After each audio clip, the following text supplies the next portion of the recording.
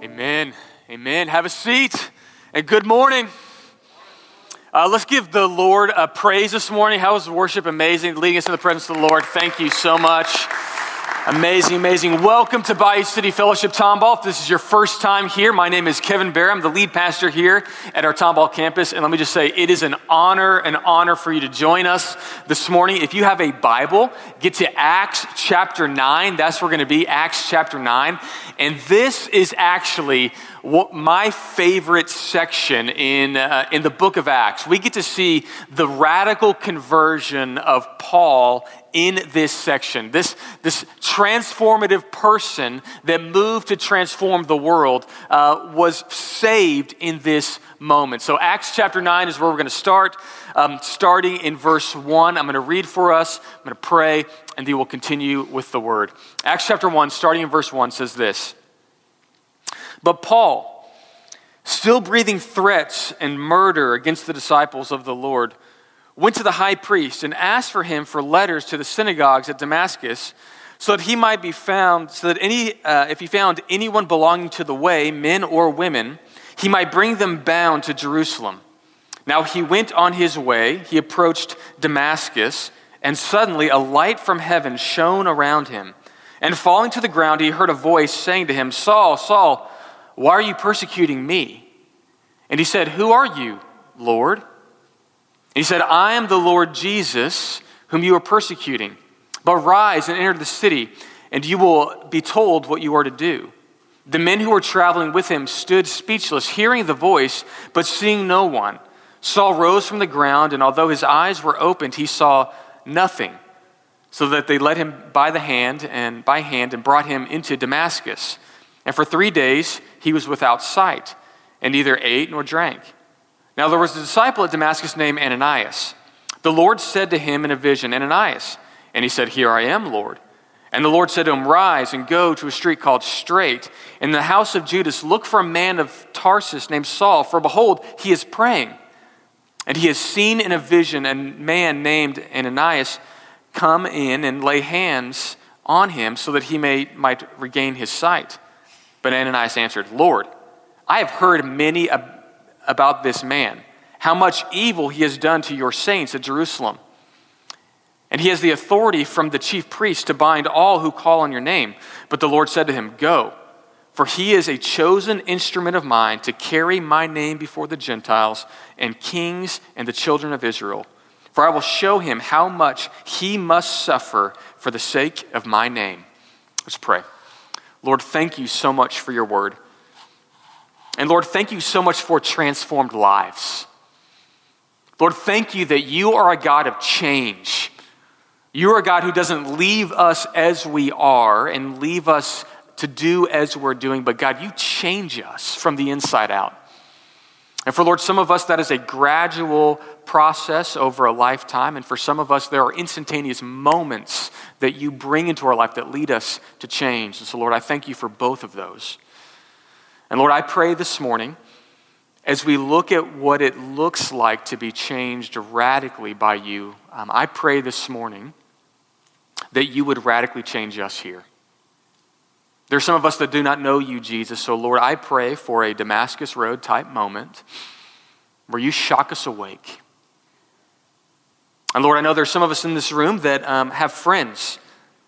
And those friends of ours, we feel like they are too far gone. Lord, I pray that you would open their hearts and bring them to you. So Lord, I know we're in a lot of different places this morning, but Lord, I pray by the power of your Spirit, you would open our eyes that we might see you afresh and walk in this world the way you call us to. We ask this in Jesus' name. Amen. Well, the Bible is a book of radical change, of radical transformation. And as you look at the stories of Scripture, what you see are not people that are just living their own way, doing their own thing, that God just pulls to do his thing. What you see are dramatic shifts in Scripture. You see that with the person of Abraham. Abraham was living his own life, going his own way in Genesis, and God pulled him in a new direction on his mission. You see the same with the life of Moses.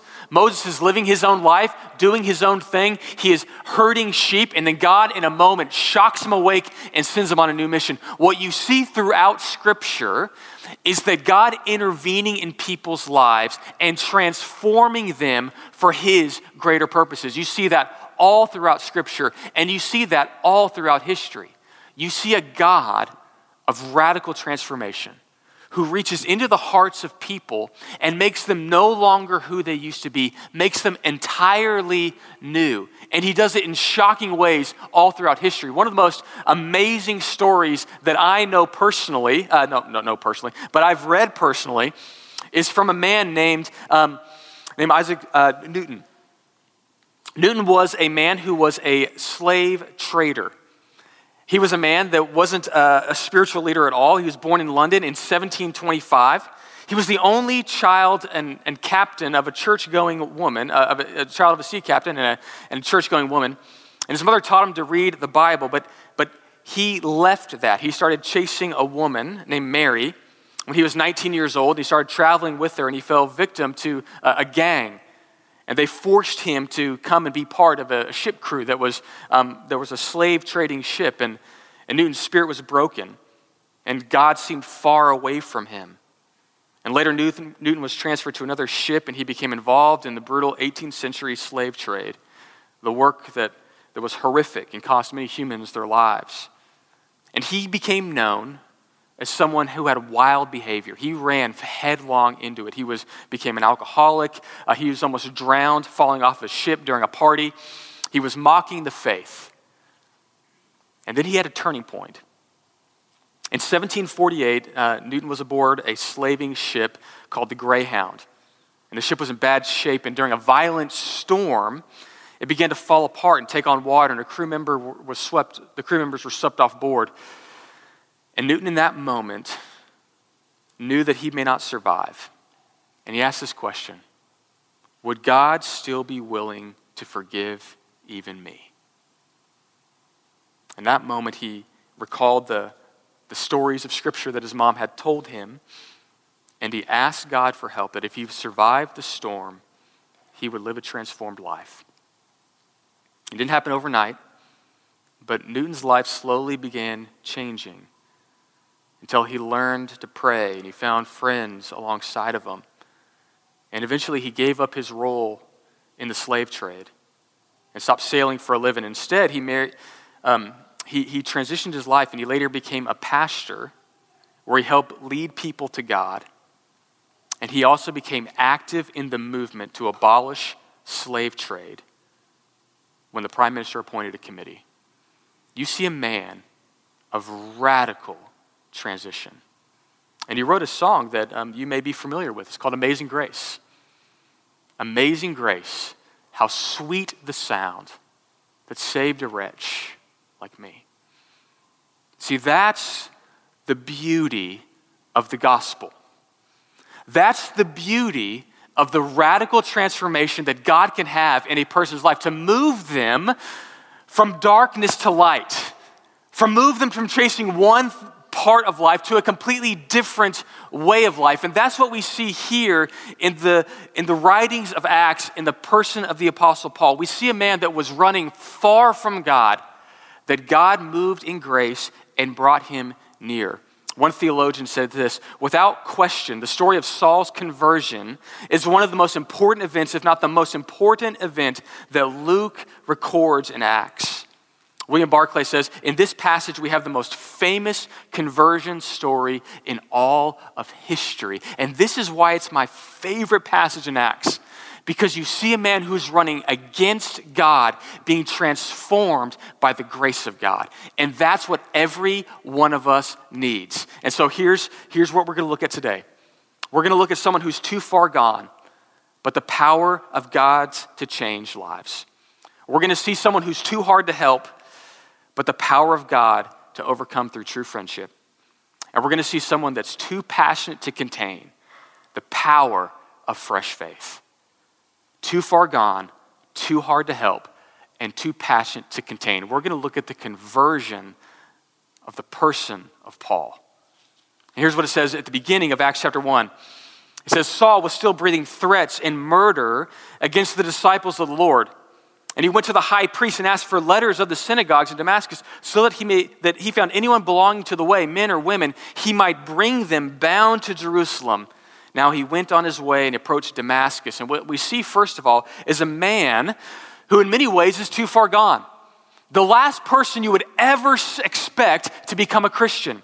We saw a couple chapters ago, he held the coats of the men who stoned Stephen. He oversaw or was a participant, at least passively, in the first martyrdom.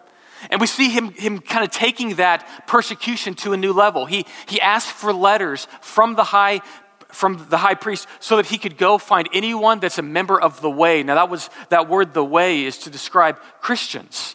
They called themselves followers of the way of Jesus. And he's getting letters to go oppose and persecute these people. And he says, I'm going to go grab any of those people that are following Jesus. If you ever see anyone that is uninterested in the Christian faith, it is this man.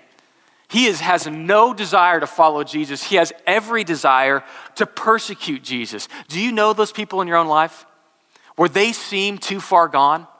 There's no reason for this person to actually believe in Jesus Christ. Maybe they fall into some of these categories. They're too bad for God to forgive. They're too smart for God to convince. They're too lost for God to find. Or they're too opposed for God to embrace. Do you know those people? Think for a moment, who in your mind is too far gone? There's no way they would ever become a Christian. And think about yourself. What objections do you have to the person of Jesus Christ? What reasons can you put in there to say, I don't know if Jesus is real. I don't know if this is true. I don't know if God could actually convince me or convince these people that I know in my life. Who are those people? And let me just tell you this to push back against that. If you have objections against Christianity, the first is this. There's no better explanation for the resurrection of Jesus than the empty tomb. There's no better explanation for the empty tomb other than the resurrection of Jesus. And we also see a second reality.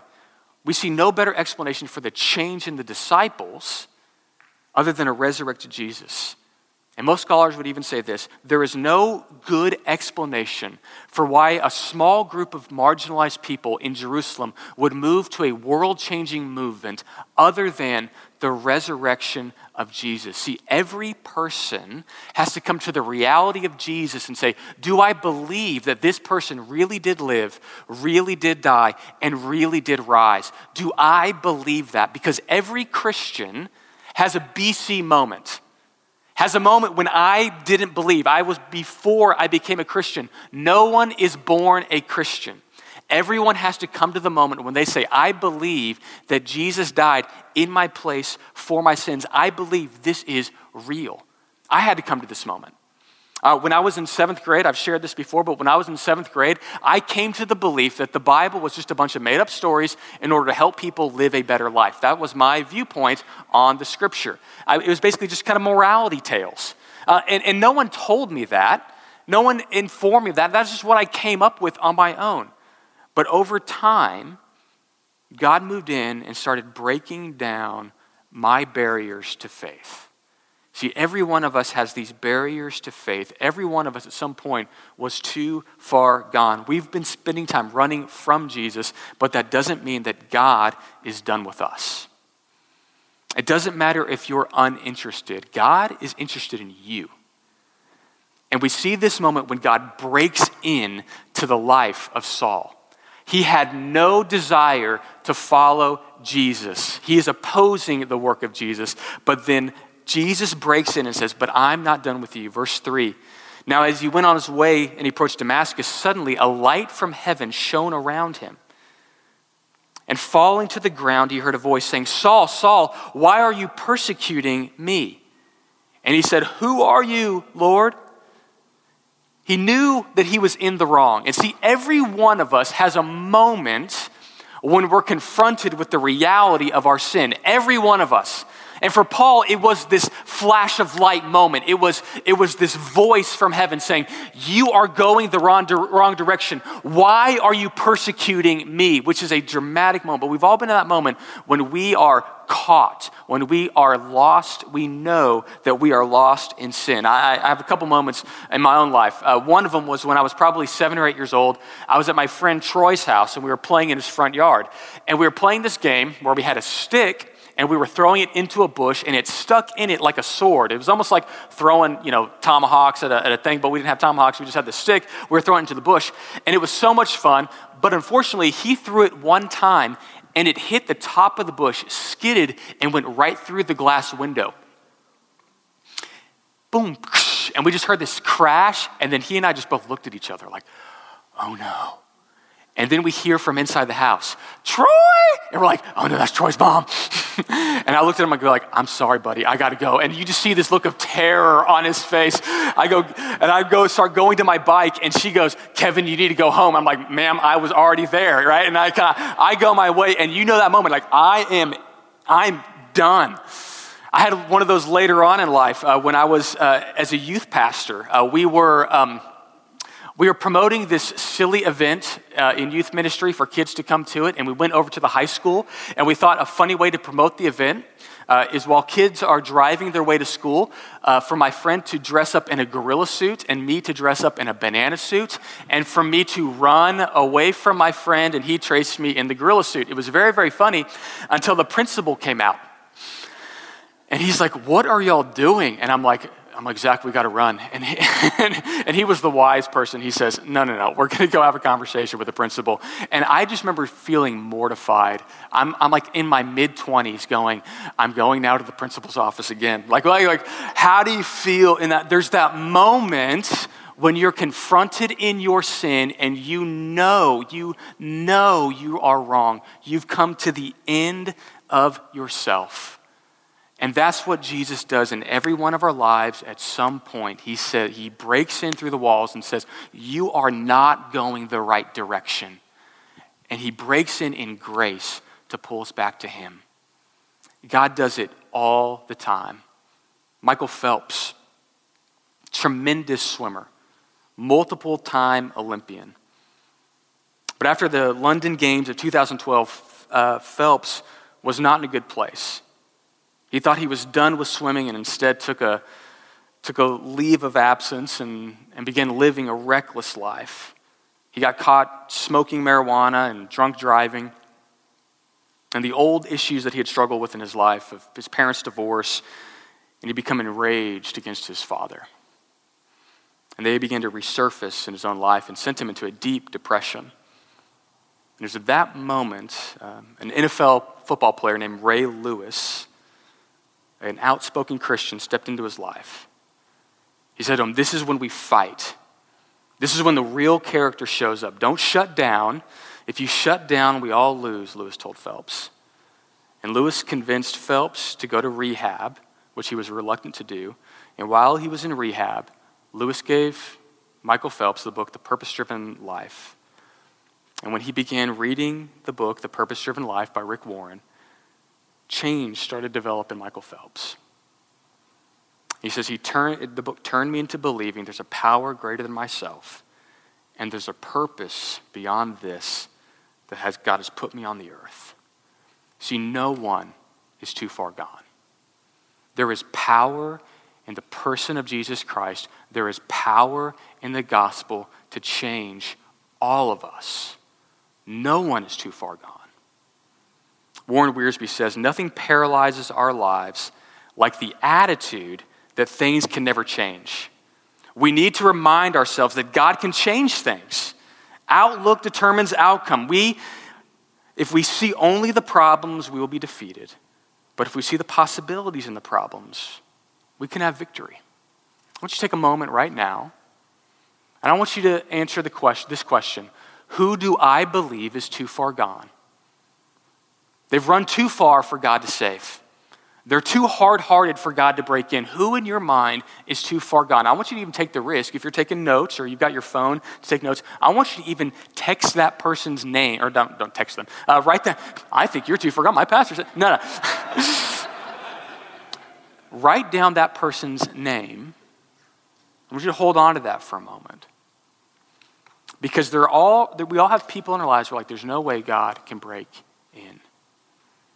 But we see a second turn in this.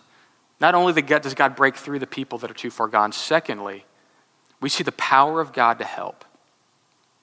See, when Jesus breaks into Paul's life and shows him that he is real, he brings in other people to help Paul. And this is the amazing thing that God does in the process of salvation. Salvation isn't just about you and Jesus and you. What God often does in life is bring other people into the lives of those people that he's saving to help them grow, to help them in life. And that's where we see a couple new characters come into the story. We see Ananias, verse 10. It says, now there was a disciple in Damascus named Ananias. And the Lord said to him in a vision, Ananias, and he said, here I am, Lord, which is a great answer. And the Lord said to him, rise, go to the street called Straight, and in the house of Judas, look for a man of Tarsus named Saul, for behold, he is praying. And he has seen a vision of a man saying, Ananias, come in and lay hands on him that he might regain sight. And so here's what God's saying. He's saying, I have saved a person. I have moved into a person's life. And Ananias, I'm giving you the amazing opportunity to come alongside and help this person. I mean, what a gift.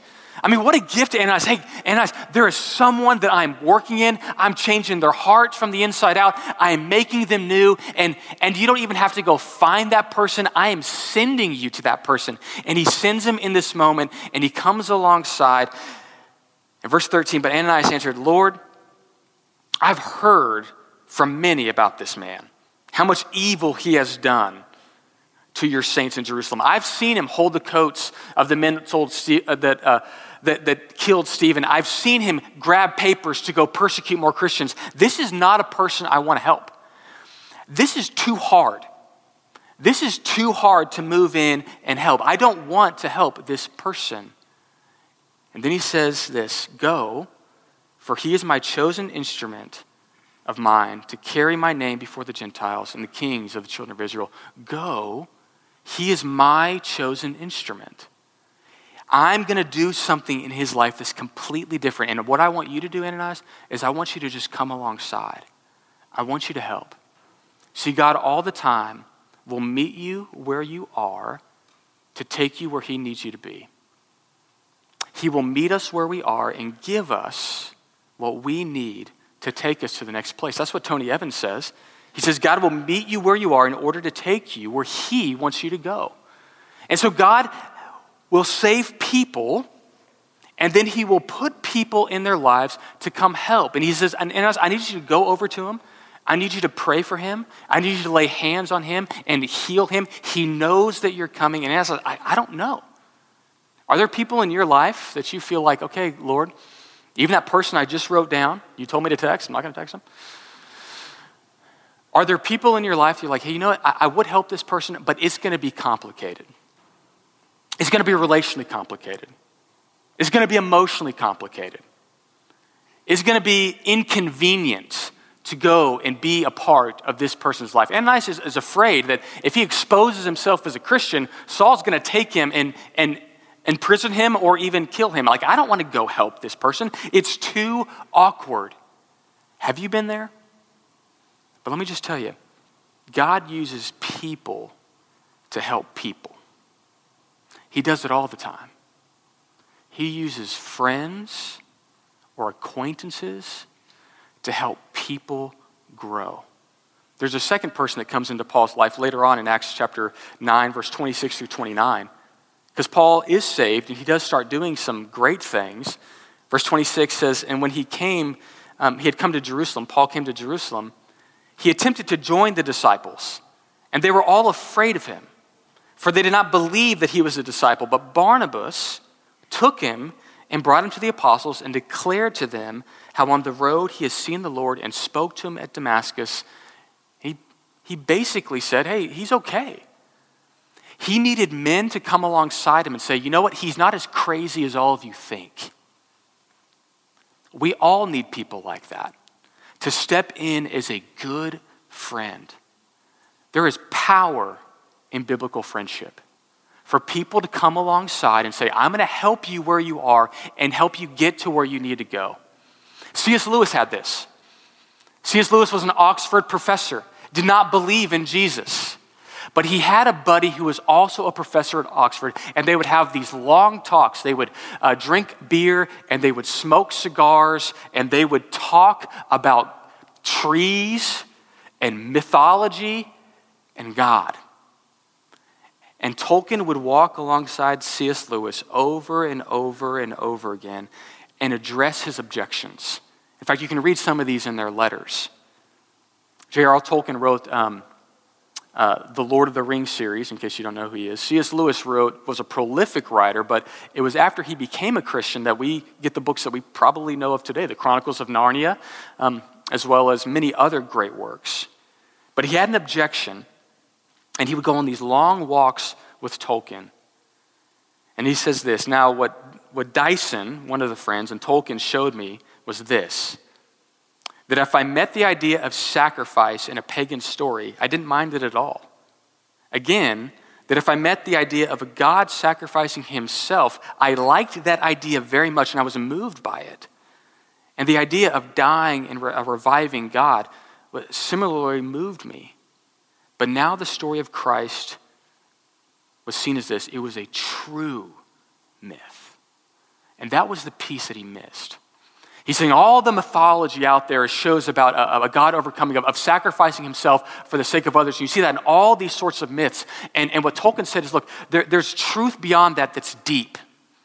That longing in your heart to see someone sacrificing themselves for the sake of others, you long for that to be true. It is something stirred in your heart, and it is true in Christ.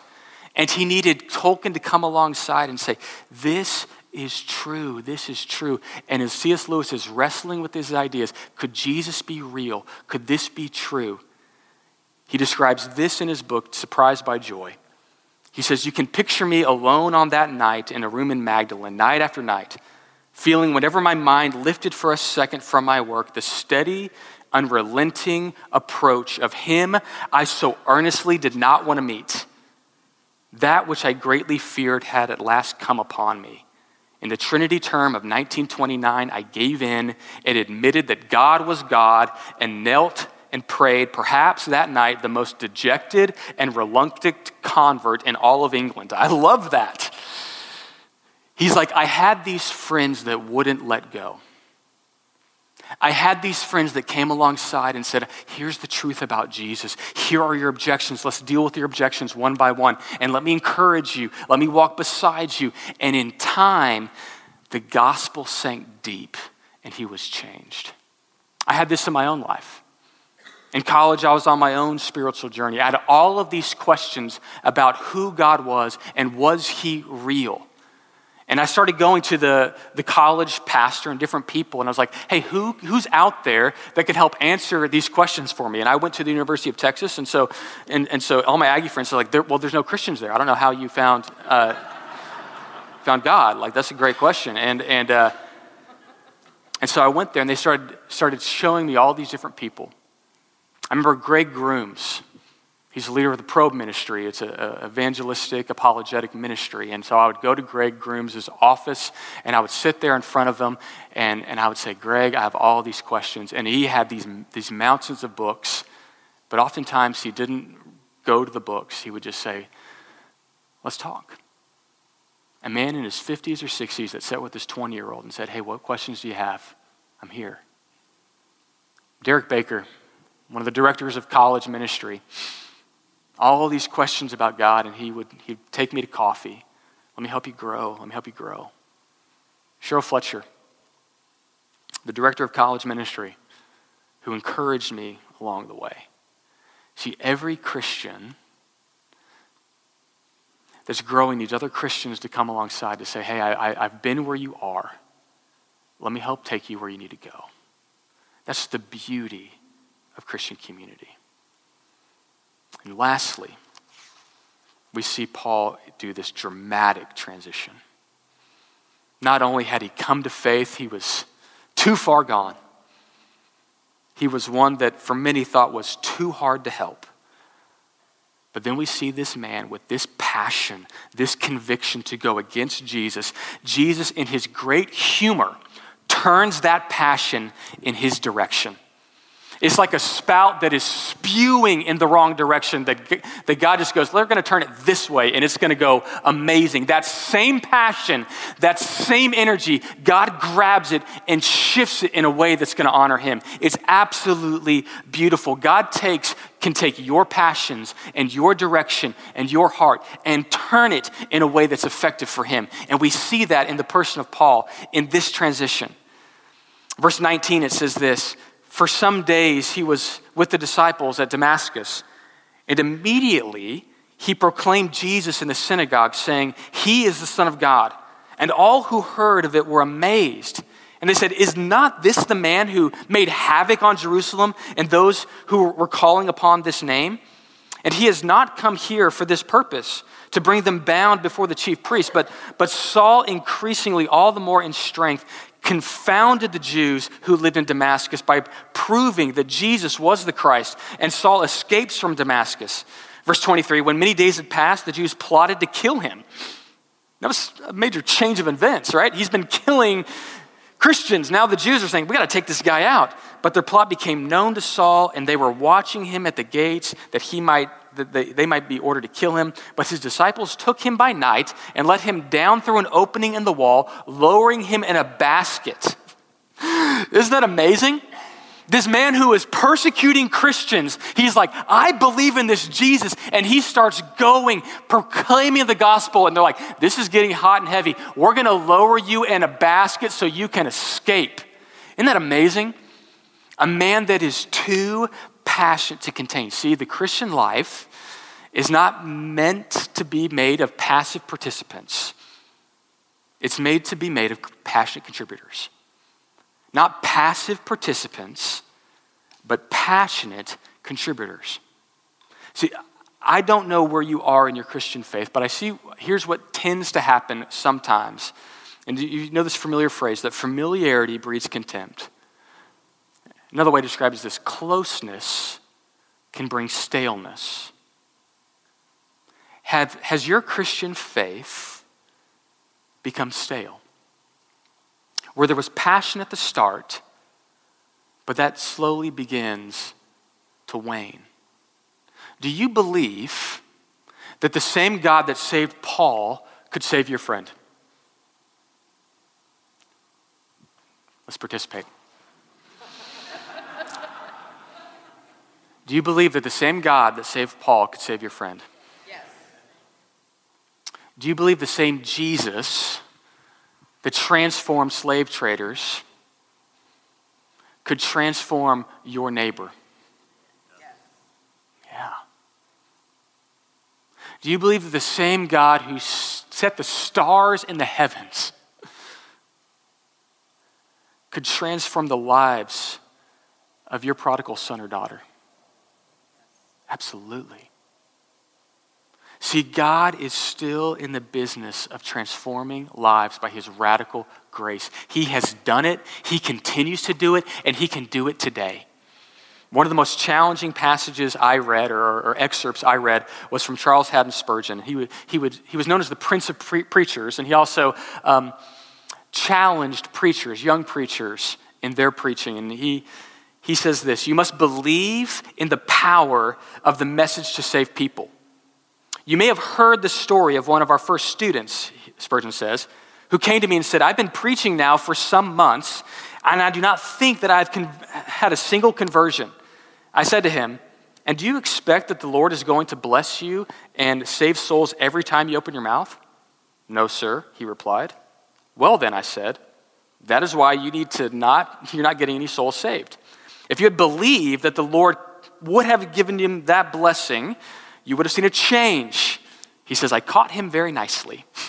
He says, do you believe that when you have a conversation with someone, you might be able to transform their life, not because of your words, because of the God who sent you there?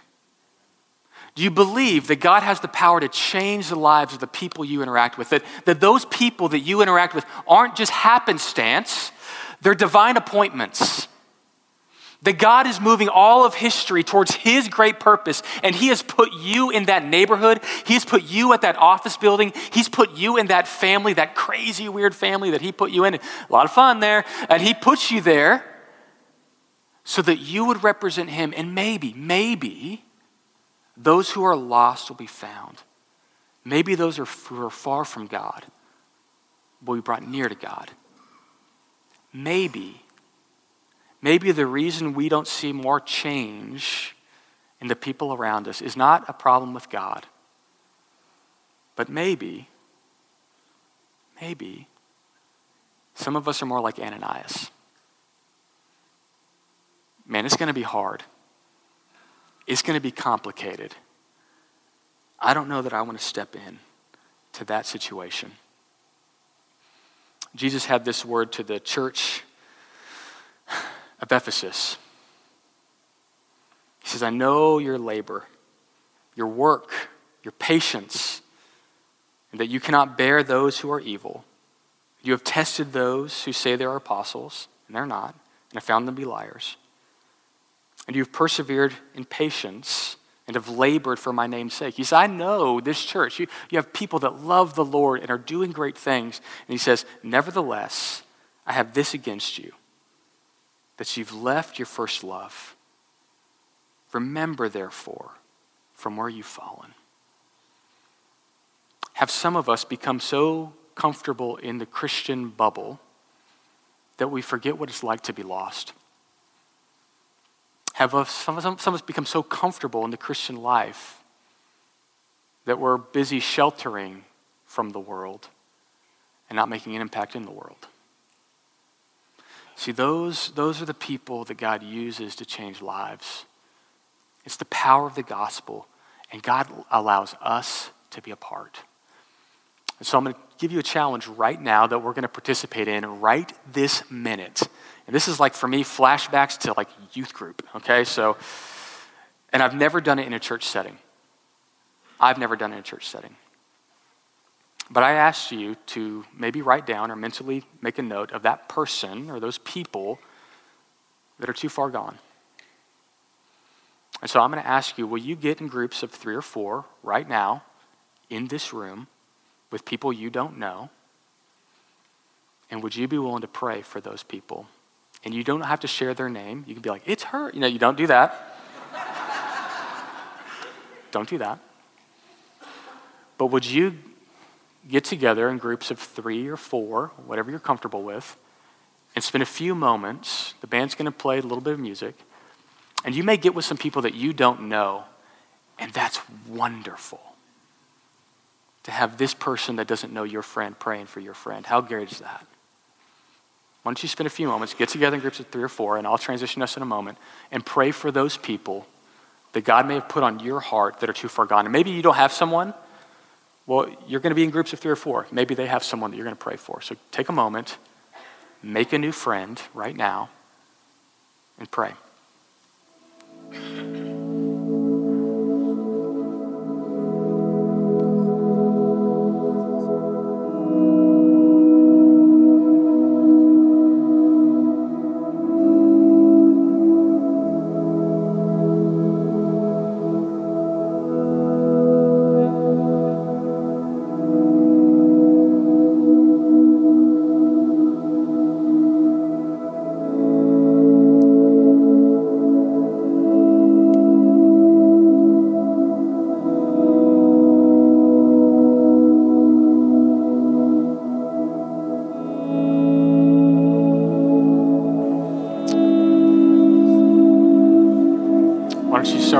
Back to your seats for a quick moment.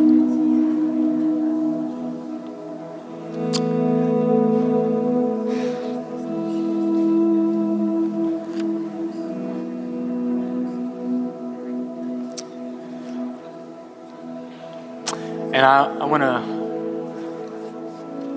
transition us a little bit. Let me just say, first of all, you got someone to go to lunch with later on, which is beautiful.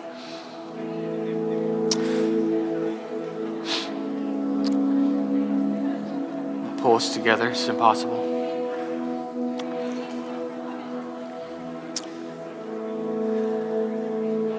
And I want to close our service this way. As we are praying for people in our own lives that you've put there that may be too far gone, sometimes praying for others maybe reveals something that's going on in our own heart, in our own life. Maybe the person that is too far gone isn't just that other person. Maybe it's you. Maybe there's sin in your own heart and own life that you actually haven't dealt with, a rejection of God or challenges to faith that you actually haven't really walked through personally. And so to close our service, we want to be able to pray for you.